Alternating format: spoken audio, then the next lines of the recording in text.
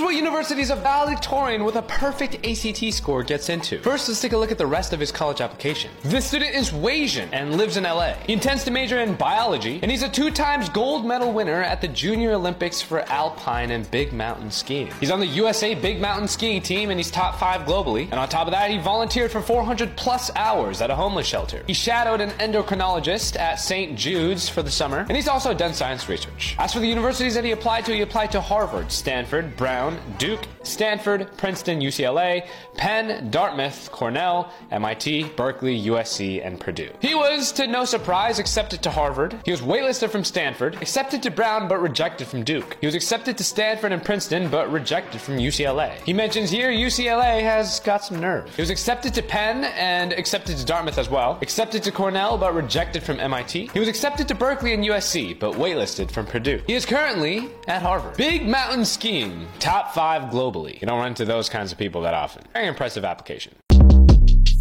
Short Cast Club.